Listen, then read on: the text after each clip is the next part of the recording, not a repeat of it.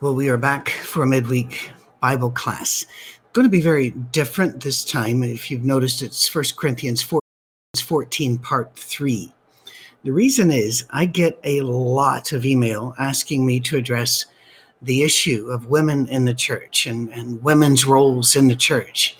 There's been an awful lot of pain about this through the years, and if you could just see my inbox. But there are people who would say, I don't care what your inbox says, this is what God says. And they go to 1 Corinthians 14, where we went last week for part 2. And then they go to 1 Timothy 2 in particular. And so this is going to be the second Wednesday in a row we deal with this issue. But we are not going to be in Corinthians. We're actually going to be in 1 Timothy chapter 2, since that's the other hammer verse. Or passage that is used to silence women, and in many, many churches, not even allow them to pass out bulletins or make announcements or what's going on. Well, I hope that I opened your mind a little bit and piqued your curiosity a little bit last week. This week, we're going to look at that other passage. It's in 1 Timothy chapter 2, and they zero in on a couple of there. Verses 8 through 15 is where the bulk of this is. And they will say, well, there, he says, I don't allow a woman to teach a man. I don't allow a woman to have authority over a man. And as we brought up last week, some of the early founders of the religious tribe in which I was raised believed that women could and did do everything up to preaching and mission work. But the ones that got a hold of the printing presses, the ones who got a hold of the periodicals that went out, like David Lipscomb, did not believe that a man could work for a woman or have a woman over him in business. He did not feel that women had any right to do that. In fact, preached and wrote that women could not have authority over men in the political realm or in the business realm. That's pretty radical, and there's no biblical warrant for this at all. But nobody gets everything perfect. I think we can all agree there. But that caused a tremendous amount of pain through the years that is still continuing. And I'm going to address a little bit of that today. But mainly, I just want to address something about 1 Timothy 2. People go there as they go to 1 Corinthians 14. But 1 Timothy 2 has a little bit more power for them for a couple of reasons. One, it's a slightly longer section by a few words, and neither of these are long sections. And it seems to be pretty harsh. And I would say it's because it really was harsh. They also go there because 1 Corinthians 14, that text, has a lot of questions about it. As I said last week, in manuscripts we find it all over the place, not necessarily where it is in that chapter in our modern Bibles. But, as I reminded you, that doesn't mean we ignore it, because I don't know of any ancient manuscript where it isn't in there somewhere. So we don't have that issue to explain away in 1 Timothy chapter 2. What we have to do, though, is ask a really important question. Are you selecting that particular few lines out of 1 Timothy 2? And are you using that as absolutely literal law for all time, while you don't do the rest of 1 Timothy 2 that way? Oh, yeah, I know. Because in verse 8, for example, and by the way, I'm going to be moving around. You'll hear papers rustling. And the reason that you'll hear them is because there are papers rustling. I hope that doesn't bother you too much. In verse 8, we are to pray everywhere with our hands lifted up. I've asked, I don't know how many ministers, do you do that? And almost none of them in my particular tribe say that they do. I asked, does your congregation raise their hands when they pray? No. In fact, some of them are very, very nervous about anybody doing any display of raising hands. Now, for some of you in the vast majority of Christian tribes, you're going, what? it's a long story, but I think it really all comes down to there is a fear of sliding into Pentecostalism and emotionalism, and our worship was very regimented, very decently and in order, and emotional displays were not encouraged, except for anger from the pulpit, and at times an emotional, almost tearful, or an angry, fearful, threatening, that could come during the invitation songs. If you don't know what those are, I'll send me an email and I'll put it in one of our question and answer videos, okay? But they would say, no, that raising holy hands, what that really means is that we are to be holy people so that when we pray, our hands are not dirty spiritually. Wow.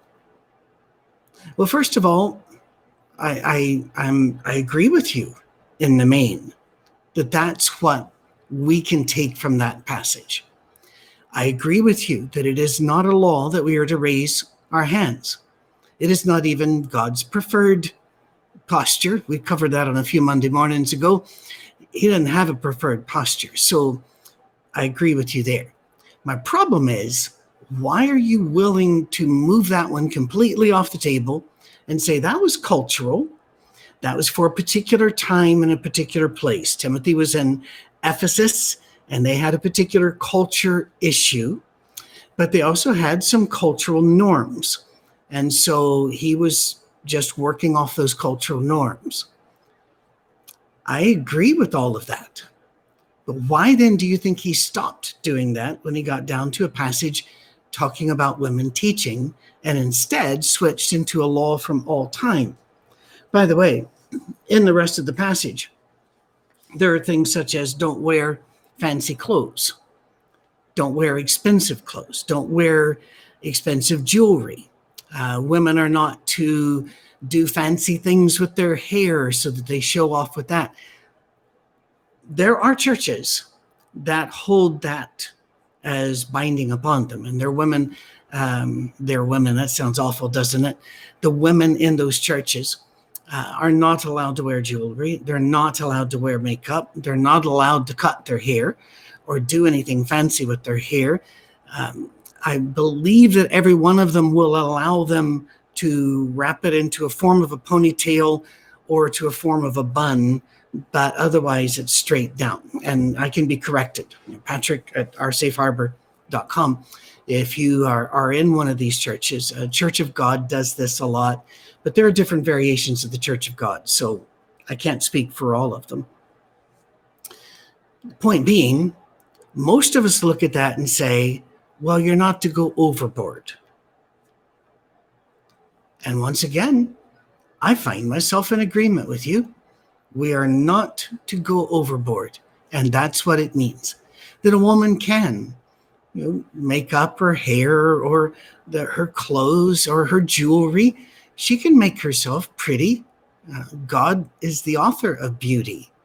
And I have no problem with men or women wanting to do as much as they can to be pretty without becoming full-blown peacocks. How about that?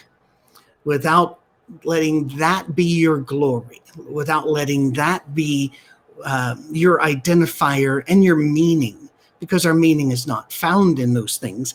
And that's what Paul is saying. So don't go overboard. I have been to many churches where they will not let women do anything. But the women are wearing jewelry, which is fine. And they're wearing nice clothes, which is fine. And their hair looks pretty, which is wonderful. But I'm looking, I'm saying, same chapter, guys. And women, I hope you're not getting nervous, because you may be thinking, all right, if Patrick really pushes them, then they're going to apply all these laws onto the women. It's never happened at all, because there are other laws in this chapter. If chapter 2 is a law for all time, all cultures, there are a lot of other things in chapter 2 which the ministers do not want to do and do not want to teach. The praying here, by the way, could be audible or might be silent. The text is not clear. But if women are prohibited from praying aloud in the assembly, that would contradict 1 Corinthians chapter 11, verses 3 through 16. And again, the way people try to get around that is say that's not in the assembly. But it is circular reasoning. Why do you say that's not in the assembly? Well, because women are not allowed to speak in the assembly. Well, why do you say that? Because this passage. Okay. But that was written by the same guy that over here said when women are praying and when women are prophesying. And he says that more than once. He also, as we saw, brings that up in 1 Corinthians 13. He brings, Peter brought it up in the first sermon preached after the ascension of Jesus. Whenever he quotes the prophet Joel, not once, but more than once, saying, your sons and daughters will prophesy. That means to preach. And he said, that has come true as of this day. And again, people will yell, but that's not in the assembly. You can't say that. You're making huge assumptions. You're assuming that a culture in Corinth is the same as a culture in Ephesus, and you would be incredibly wrong. If you want to know how deeply culture affects message, read any one of John Walton's books. Now, you're not going to read them fast, but you don't have to be an expert to get what he's talking about. The Lost World of Genesis 2 and 3, The Lost World of Genesis 1, The Lost World of Scripture. Read any of those John Walton books, all right? And I don't get a kickback from Amazon. The praying here, people say, but it says silence. It does. But the word silence that's used there, the Greek word, only occurs 2 other places in the New Testament. In, 2 Thessalonians 3:12, it doesn't mean, it means have a quiet spirit. And that's how it is translated. That word means have a quiet spirit.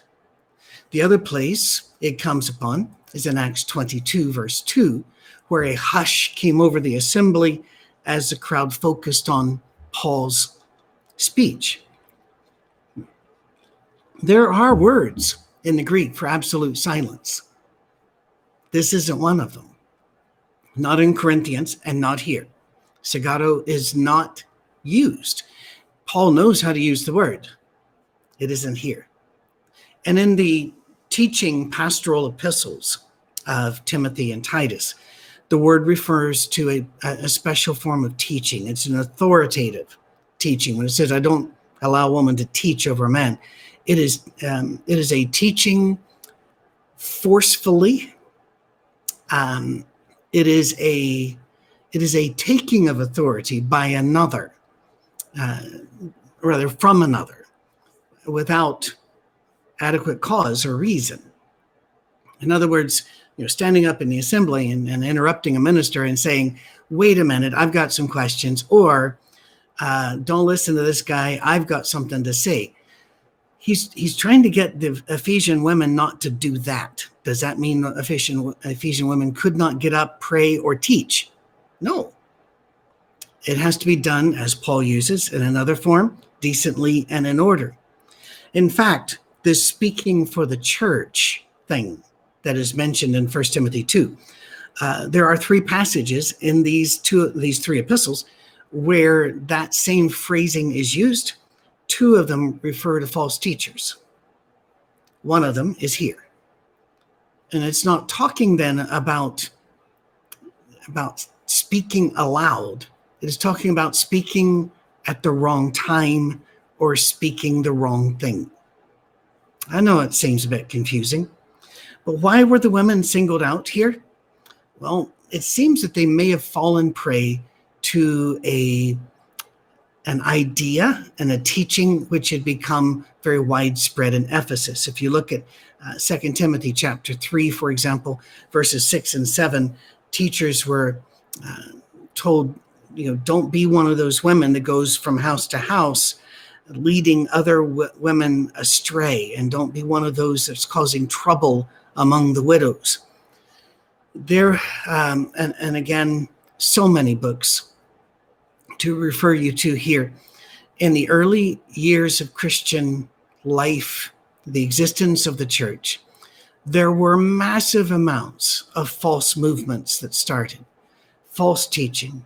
We know some of them because they were big enough and powerful enough that councils were called to deal with them, whether it is Marcion and his complete rejection of most of the Jewish books in Scripture, and his claim that the God of the Old Testament was a bad God and the God of the New Testament was somebody different. That didn't take long for that teaching to go. And in Ephesus, where they were used to worshiping a woman god named Diana or Artemis, they also had women that were in charge of these temples. It's going to be a while for them to learn how to go from pagan temple worship to Jewish Christian worship. At this time, still very Jewish. Gentiles were in there in Acts 15. As we've already seen, if you follow the Monday morning messages, has made it very plain that Gentiles get to be Gentiles and worship in Gentile ways, but not when it begins to break up the assembly and disturb the assembly. Now, if a woman preaches and she's preaching the truth and she preaches in love, then that's not disrupting the assembly if we've asked her to do so. If they ask me to preach, I must also preach the truth, and it also must be in love. It's the same thing. And I must also be silent, the word used in 1 Timothy 2. I must have a quiet spirit. Now, the phrase, I won't let a woman have authority, is actually a slang term in Greek. And it's only here. Paul never uses it anywhere else, and it doesn't show up in the rest of Scripture. Meanings for it are listed in the lexicon for this slang, meaning to dominate, being self-willed, and having arbitrary behavior, an unlawful usurpation of authority. Well, that's not anything like having a woman being a preacher or a teacher or a worship leader. There's nothing in that slang phrase that applies to this. Nobody in the church has the right to grab the authority away from somebody else. In our worship, Misha is our worship minister, and she's a very, very kind and very talented woman. And yet she sometimes, because she wants to be team player, she'll come to me and say, should I do this song or that song? And if I have an opinion, I'll give it to her, but I will always stress, this is your call. You're in charge here, and I will never take the authority I've given you away from you. See, in our American, Western, European culture, all organizations are stratified somewhere. It starts in a playground. If you don't believe it, just watch a playground. All behavior, all organizations are stratified. In the church, Jesus said that's not the way it's going to be among you. And so when we lead, we do so out of humility, gentleness, love, patience, and never taking away from somebody what is theirs. Here's the thing, though. All those preachers I've heard using 1 Corinthians 14 and 1 Timothy 2 to build a mythical concept called biblical womanhood. Don't get me started. It is not biblical. Its big champions are people like John Piper and Wayne Grudem, who there's Calvinism there. There's an absolutism of law there and a legalism there. And they push this so hard that women are either silenced and dominated or they leave. I cannot tell you the numbers of emails I've received and heartbreaking talks I've had of women who've left churches saying there's nothing there for me. And they go find a church where they can worship, where they can praise, where they can use their talents, or they fade away and we lose their voices. And that's tragic. But none of those men preach 1 Timothy chapter 2, verses 13 through 15, right after their beloved section, because it is odd. It just is. Paul tries to bring in creation here, which he's allowed to do. But this passage, by the way, I'm not saying Paul was odd.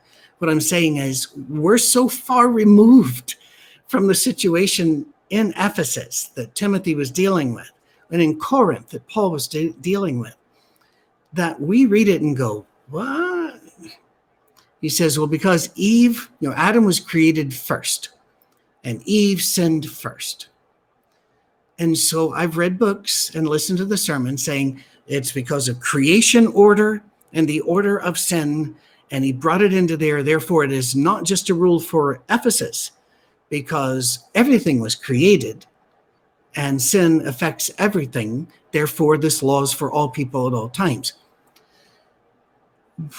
Then what do you do with Paul in the book of Romans when he says more than once, Adam sinned first, or through Adam, sin entered the world? And where Adam was the first one to sin, then Christ was the first one to live without sin. That's all through Romans. What are you going to do with that? If you are trying to use creation order and the order of sin as an excuse to keep women silent, you got some problems there, because that same argument does not transfer well. I've seen them do it, but oh my goodness, the amount of work they have to put into that to make it go. Well, it is far more likely Paul's drawing a parallel between Eve's being deceived and the women in that Ephesus congregation being deceived. They'd been confused, misled by some form of heresy. That's all. And making this passage even more bizarre to our ears, that's what he says next. He goes, women will be saved by childbearing. Let me just ask a question. Is there anybody out there preaching that women have to have babies to be saved? If they're saying they have to be silent, because that passage in the English word that people chose to put in there says silent, and that women aren't to wear the fancy clothes and the like, are you also saying they have to bear children? Well, let me just ask you a few questions about that. What about women who never get married, or they're infertile? Maybe they desperately love to have a child, but they can't bear a child because their physiology, the way God made them, will not let them. So are they unsaved? Why is it then that the church for many, many hundreds of years lifted up chastity and no marriage and pure virgin women and pure virgin men as the highest people in the church? Of course, that's the Roman church, but that was the dominant teaching. Why? Well, because they understood that this was a very narrowly focused cultural situation. The balance of Scripture could not be plainer. Paul told Titus in Titus chapter 2 to have the older women to teach the younger women. Priscilla is mentioned along with her husband, and although he is mentioned first, the first time you see them, from then on, Priscilla absolutely is listed first or has the dominant position. There were mentions in Acts chapter 18 of the church in her home. She's usually mentioned before her husband. Euodia and Syntyche are mentioned as Paul's fellow workers, women, side by side with him, Philippians chapter 4. And again, in Corinthians, he's told women that they could pray and prophesy. Acts chapter 2 says that they are to pray and prophesy, and that's a fulfillment of Scripture. Women are to sing in Colossians 3. And singing, we are told, is an act of teaching and admonishing. Women are under the command to sing as well. And we sing many songs written by women. If Paul was saying that women are never to teach or admonish a man, then singing is something a woman would not be allowed to do. And I don't know of anybody who's saying that. Certainly no sane person would say that. Seems the best interpretation of these passages to say that the women are not to teach the wrong thing. They're to have a quiet spirit and not grab authority away from others so that they can jerk the church in their direction. I don't think that any of us really want to silence women. I would suggest, if you want further, and I have so many here, but if you want further reading, you go to Bobby Valentine's blog, and become friends with him on Facebook, because he posts a lot of long form posts there, and they're worth reading. They really are. By the way, I probably should say this.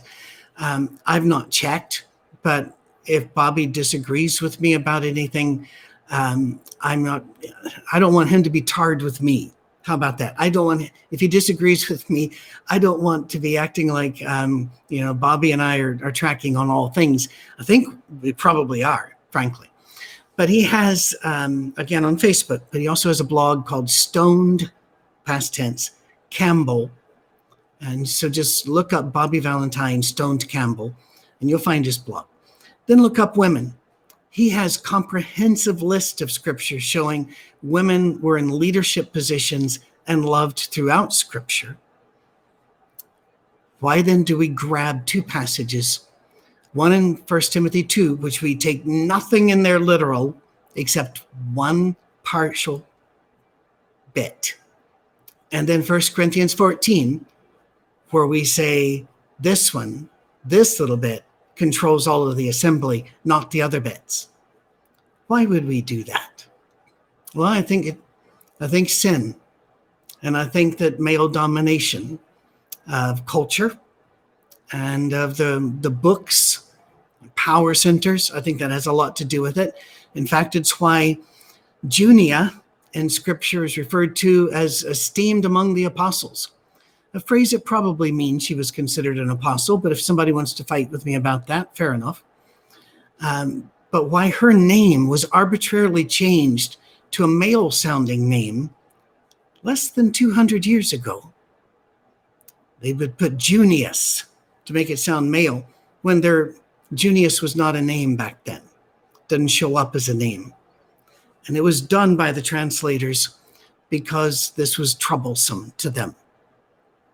There's a wonderful book by Eldon Epp, E-P-P. Just look up Eldon Epp. I think that's the only book he's done. But he traces all of this in every manuscript. And you don't have to be a Greek person, Greek-speaking person. It is fascinating and terrifying to see how the changes were made, who made them, and when. So have a look. So that's the last bit of this. And next time we'll get on to 1 Corinthians 15, which has a lot in it. All right. And we'll move on from this. But thank you so much for being a part of today. I hope you have a blessed week. If you have questions, if you have needs, please reach out to me at patrick@oursafeharbor.com. Go to us on YouTube, subscribe, hit the bell, follow along. God bless.